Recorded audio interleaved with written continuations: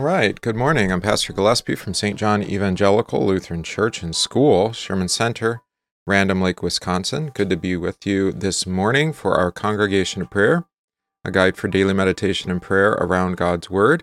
It is Thursday, July 22nd, 2021. And let's see, anything else? Well, there went the internet, right at 9 o'clock. Like clockwork. I've talked to our service provider about this because it makes no sense. Why 9 o'clock? What is happening at 9 o'clock? Not every day, but many days. It'll eventually improve. So apologies for that. If I get a little stuttery, hopefully you can hear me just fine. Let's see. Oh yeah, today is also the feast day of St. Mary Magdalene, so we'll recognize her as well in our prayers. Good. Let's begin. In the name of the Father, and of the Son, and of the Holy Spirit. Amen. I believe in God the Father Almighty, maker of heaven and earth, and in Jesus Christ, his only Son, our Lord, who was conceived by the Holy Spirit, born of the Virgin Mary, suffered under Pontius Pilate, was crucified, died, and was buried. He descended into hell. The third day he rose again from the dead. He ascended into heaven, and sits at the right hand of God the Father Almighty. From thence he will come to judge the living and the dead. I believe in the Holy Spirit, the holy Christian Church, the communion of saints, the forgiveness of sins, the resurrection of the body, and the life everlasting. Amen. Say our memory verse for this week. For the wages of sin is death, but the gift of God is eternal life in Christ Jesus our Lord. Romans 6, verse 23. Our psalm is Psalm 119, beginning in verse 113. I hate the double-minded, but I love your law. You are my hiding place and my shield. I hope in your word. Depart from me, you evildoers, that I may keep the commandments of my God. Uphold me according to your promise, that I may live, and let me not be put to shame in my hope. Hold me up, that I may be safe, and have regard for your statutes continually. You spurn all who go astray from your statutes, for their cunning is in vain. All the wicked of the earth you discard like dross, therefore I love your testimonies. My flesh trembles for fear of you, and I am afraid of your judgments. I have done what is just and right. Do not leave me to my oppressors. Give your servant a pledge of good. Let not the insolent oppress me. My eyes long for your salvation and for the fulfillment of your righteous promise. Deal with your servant according to your steadfast love, and teach me your statutes. I am your servant. Give me understanding, that I may know your testimonies. It is time for the Lord to act, for your law has been broken. Therefore I love your commandments above gold, above fine gold. Therefore I consider all your precepts to be right. I hate every false way. Glory be to the Father, and to the Son, and to the Holy Spirit, as it was in the beginning, is now, and will be forever. Amen. All right, our first reading today is from Romans chapter 13, continuing there in verse 8. Owe no one anything except to love one another, for he who loves another has fulfilled the law. For the commandments, you shall not commit adultery, you shall not murder, you shall not steal, you shall not bear false witness, you shall not covet, and if there is any other commandment, are all summed up in this saying, namely, you shall love your neighbor as yourself. Love does no harm to a neighbor, therefore love is the fulfillment of the law. And do this knowing the time, that now it is high time to awake out of sleep. For now our salvation is nearer than when we first believed. The night is far spent, the day is at hand. Therefore let us cast off the works of darkness, and let us put on the armor of light. Let us walk properly as in the day, not in revelry and drunkenness, not in lewdness and lust, not in strife and envy. But put on the Lord Jesus Christ, and make no provision for the flesh to fulfill its lusts. There ends the reading. And our reading for catechesis today is from Acts chapter 23, beginning in verse 11.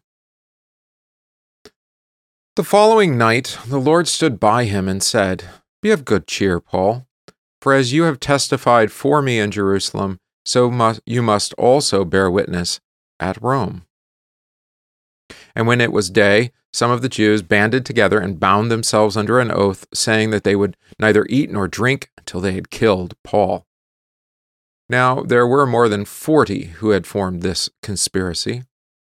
They came to the chief priests and elders and said, "We have bound ourselves under a great oath that we will eat nothing until we have killed Paul. Now you, therefore, together with the council, suggest to the commander that he be brought down to you tomorrow, as though you are going to make further inquiries concerning him, but we are ready to kill him before he comes near." So, when Paul's sister's son heard of their ambush, he went and entered the barracks and told Paul. Then Paul called one of the centurions to him and said, "Take this young man to the commander, for he has something to tell him." So he took him and brought him to the commander and said, "Paul the prisoner called me to him and asked me to bring this young man to you. He has something to say to you." When the commander took him by the hand, went aside and asked him privately, "What is it that you have to tell me?" And he said, "The Jews have agreed to ask that you bring Paul down to the council tomorrow, as though you were going to inquire more fully about him, but do not yield to them, for more than 40 of them lie in wait for him, men who have bound themselves by an oath that they will neither eat nor drink till they have killed him, and now they are ready, waiting for the promise from you." So the commander let the young man depart and commanded him, "Tell no one that you have revealed these things to me." And he called for 2 centurions, saying, "Prepare 200 soldiers, 70 horsemen, and 200 spearmen to go to Caesarea at the 3rd hour of the night, and provide mounts to set Paul on and bring him safely to Felix the governor." He wrote a letter in the following manner: "Claudius Lysias, to the most excellent governor Felix, greetings. This man was seized by the Jews and was about to be killed by them.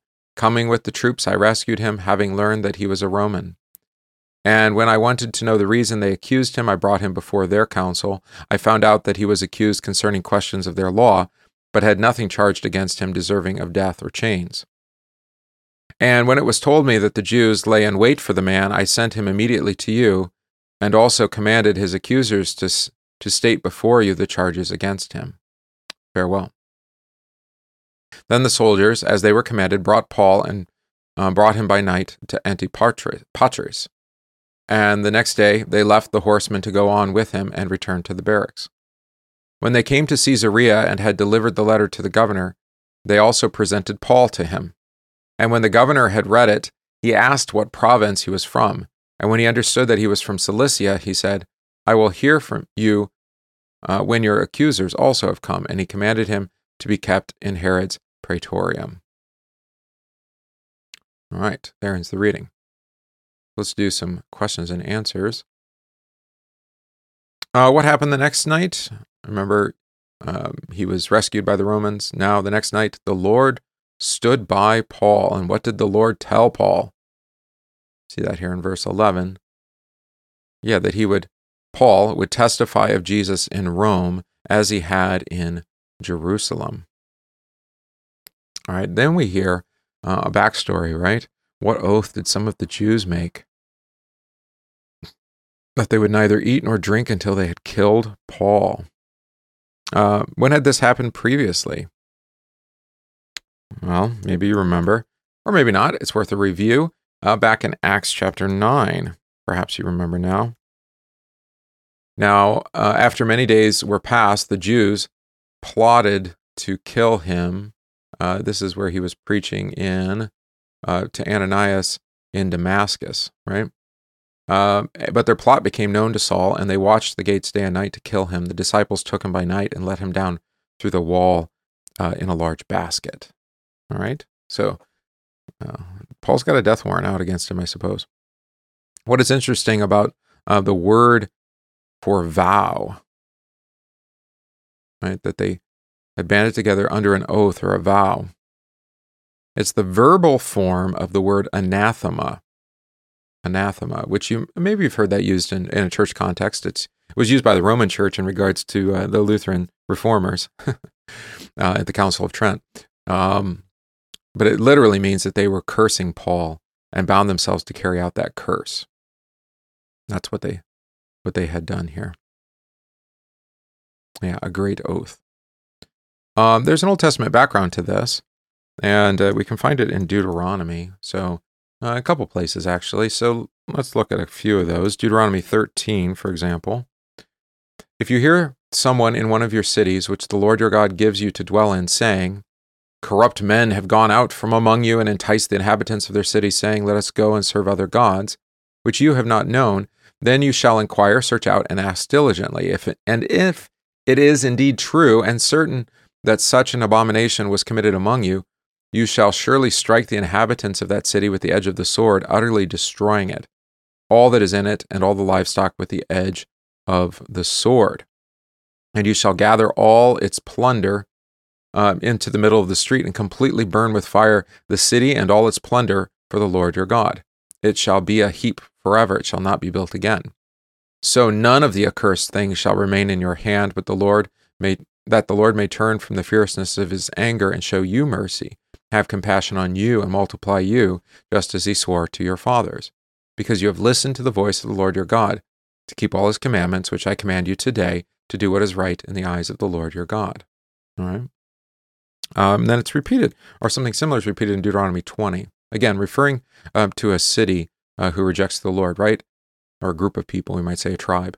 But of the cities of the peoples which the Lord your God gives you as an inheritance, you shall let nothing that breathes remain alive, but you shall utterly destroy them, the Hittite, and the Amorite, and the Canaanite, and the Perizzite, and the Hivite, and the Jebusite, just as the Lord your God has commanded you, lest, here's the key, they teach you to do according to all their abominations which they have done for their gods, and you sin against the Lord your God. All right. So the people had been taught to anathematize, that's the verbal form, right? That is to carry out a curse of death upon the unbelievers, to prevent the people from following the gods of the land. Right? Now, we don't kill those who disbelieve in God, right? We don't have that command from God today under the new covenant.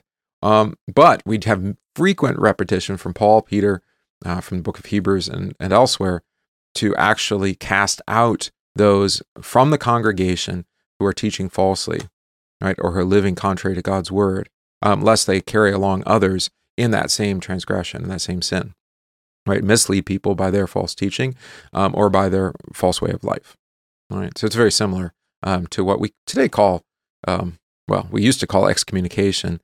What do we call it today? Termination of membership, something, who knows?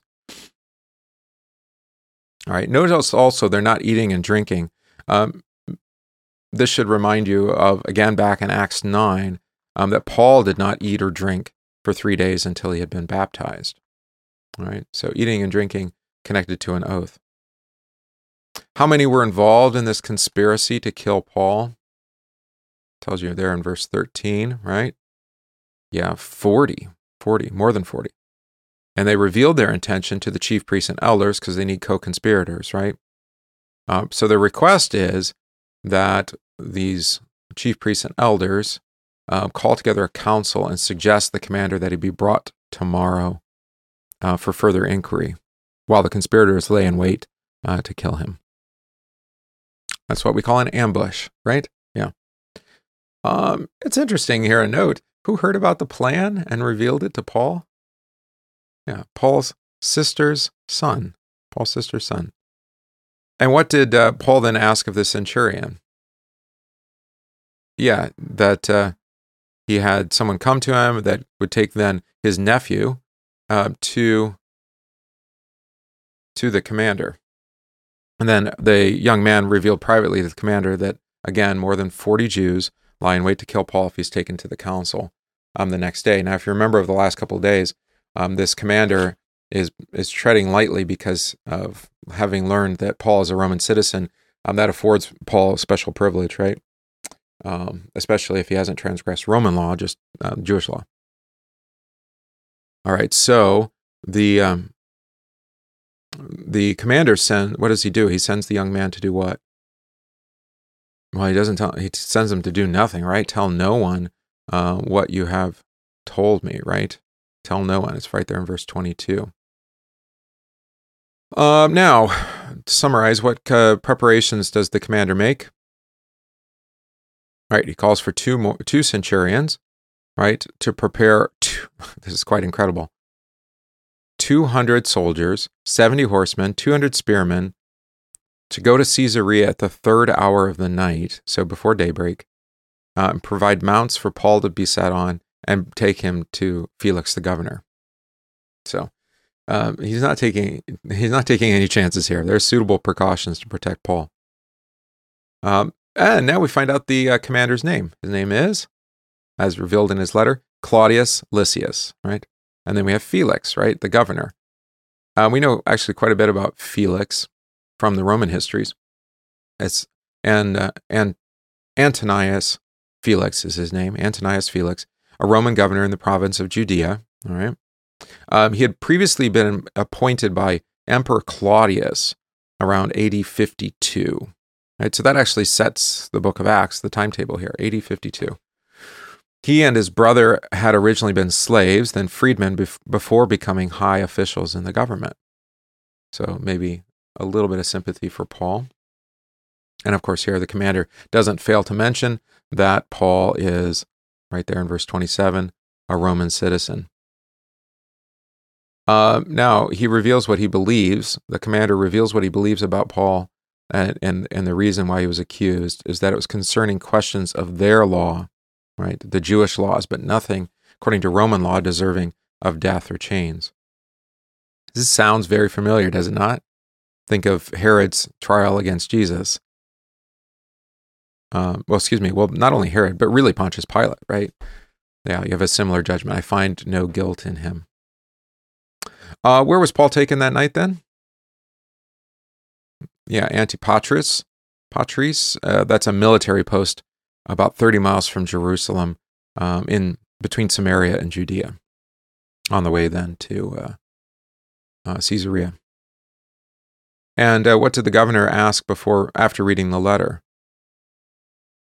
When he gets to Caesarea, what province are you from? In other words, whose jurisdiction are you under?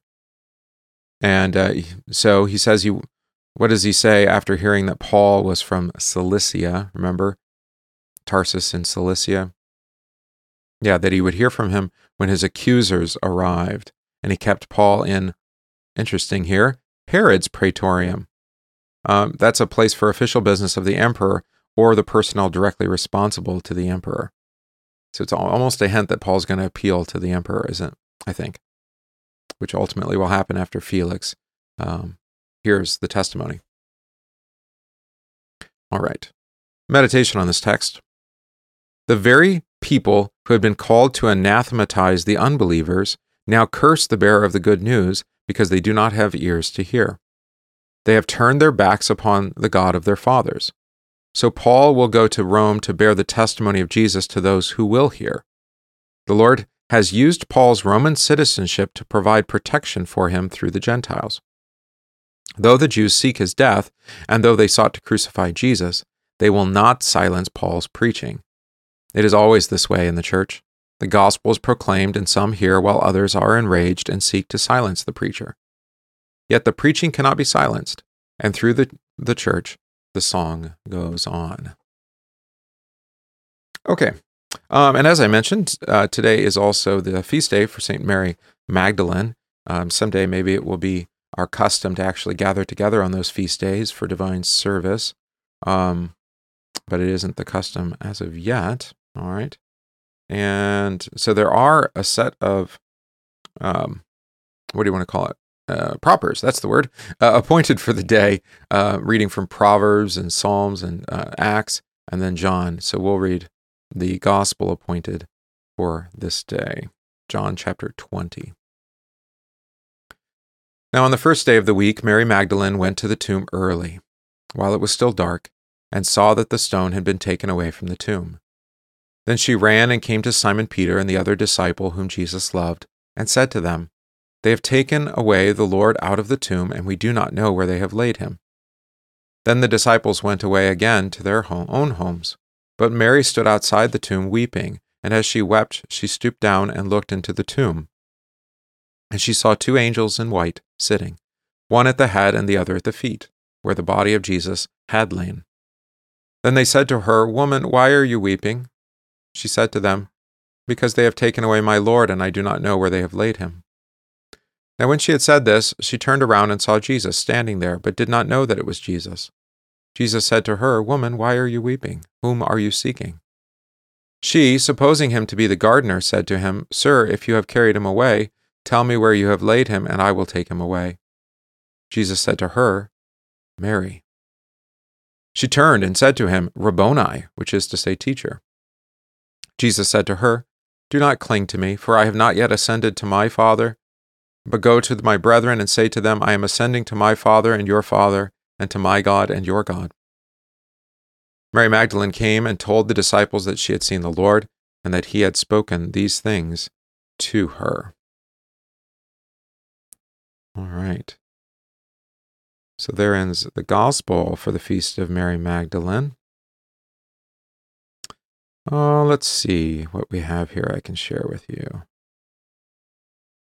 This is a meditation on Mary Magdalene by Valerius Herberger, who wrote a series of meditations for the church to help prepare pastors, actually, for preaching.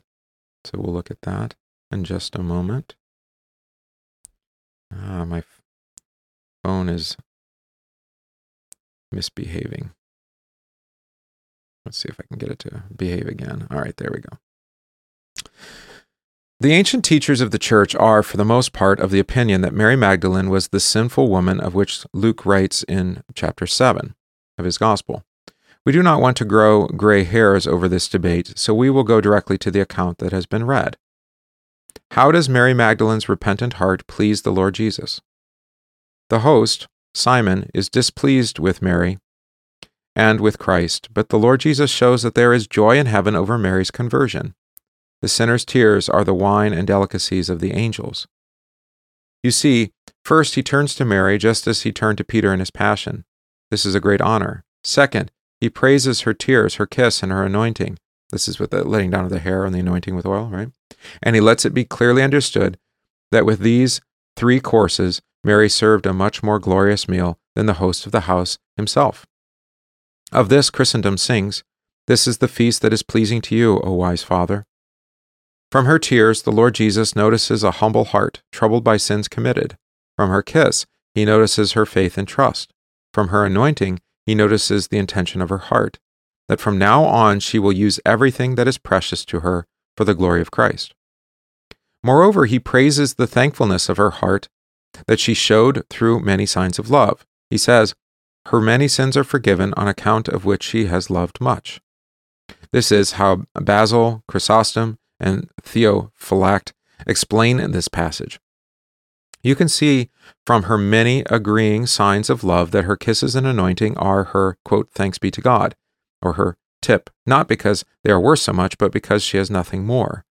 It is not Christ's intention to say that Mary merited the forgiveness of sins with her love, but rather he shows that through so many signs of love, Mary revealed her thankful heart, thankful that the Lord Jesus had graciously forgiven her so many sins.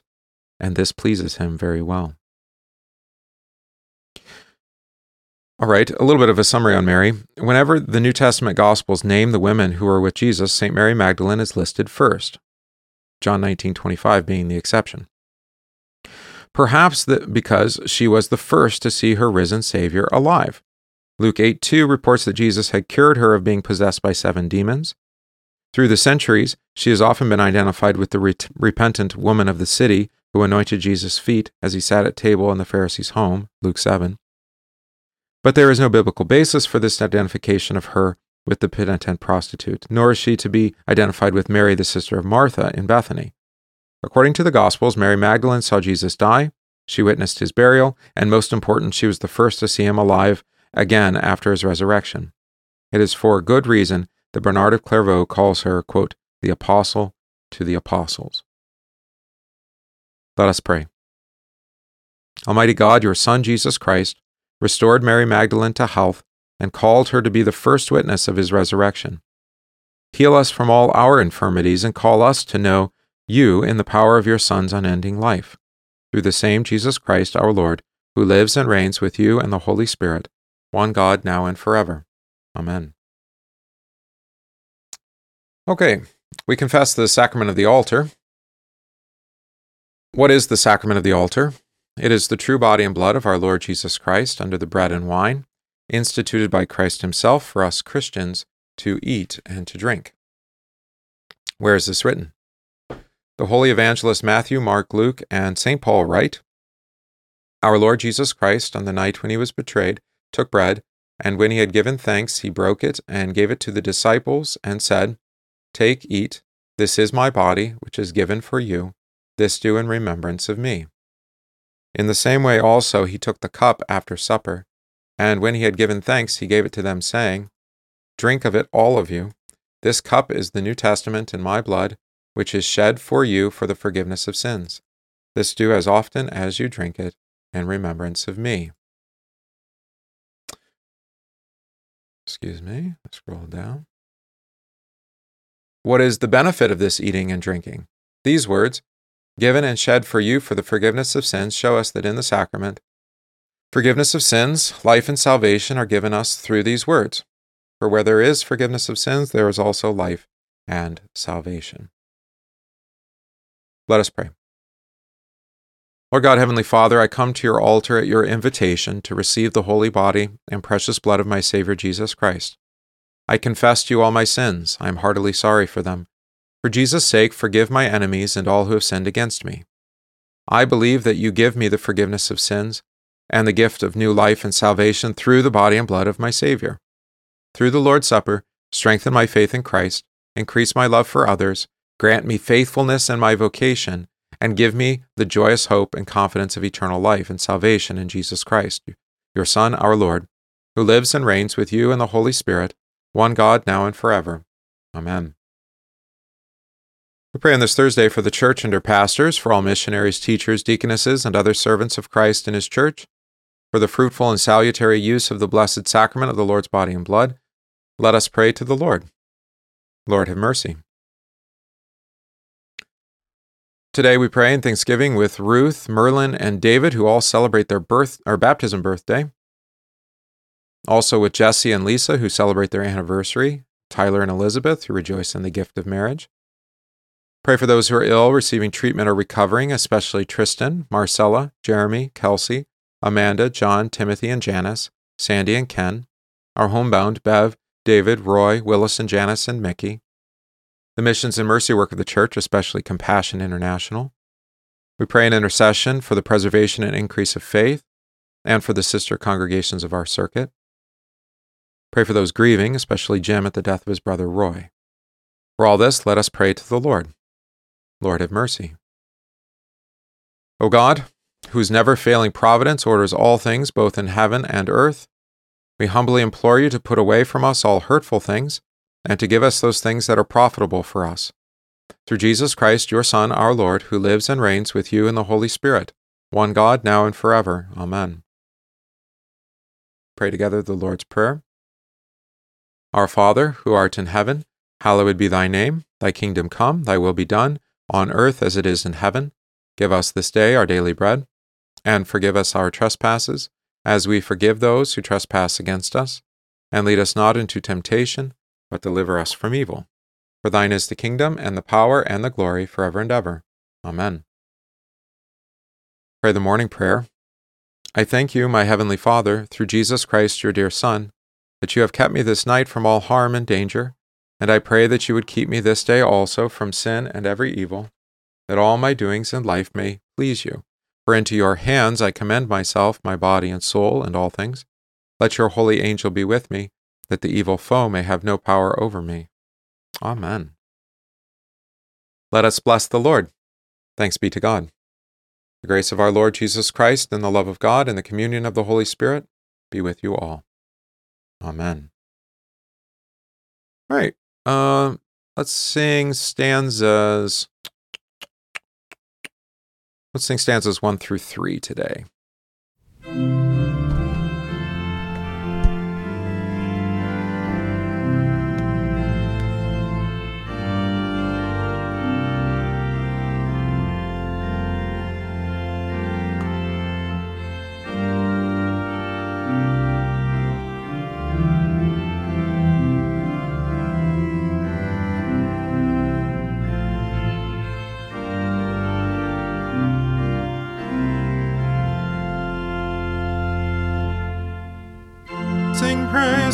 God the highest good, the author of creation,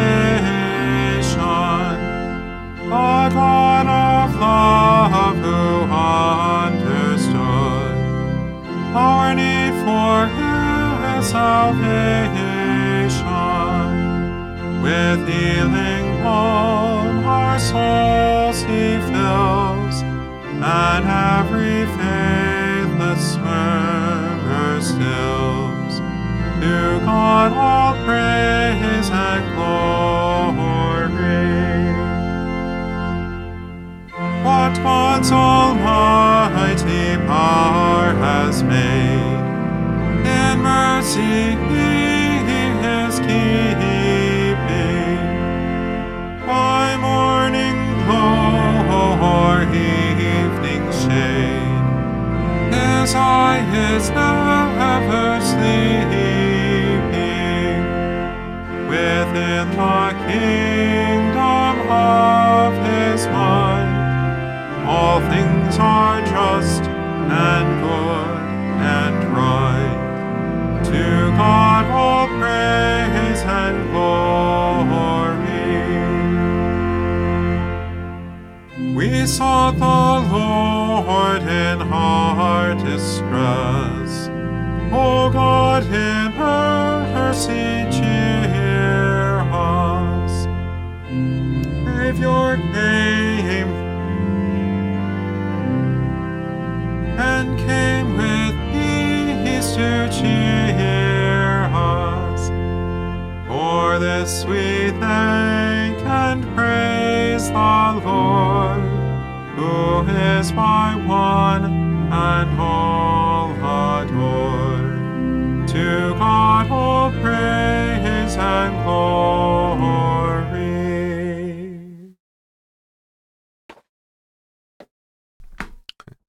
Tried to do that third stanza by heart, but I missed line 3. All right, well, there you go. Lord be with you all. Keep you safe. Bless your day. I hope it will be a joy to you and to others. And serve the Lord with gladness, of course. Come before His presence with singing, as we've just done. Let's see. Anyway, we'll gather again tomorrow morning and have our congregation prayer again about 9 a.m. So see you then.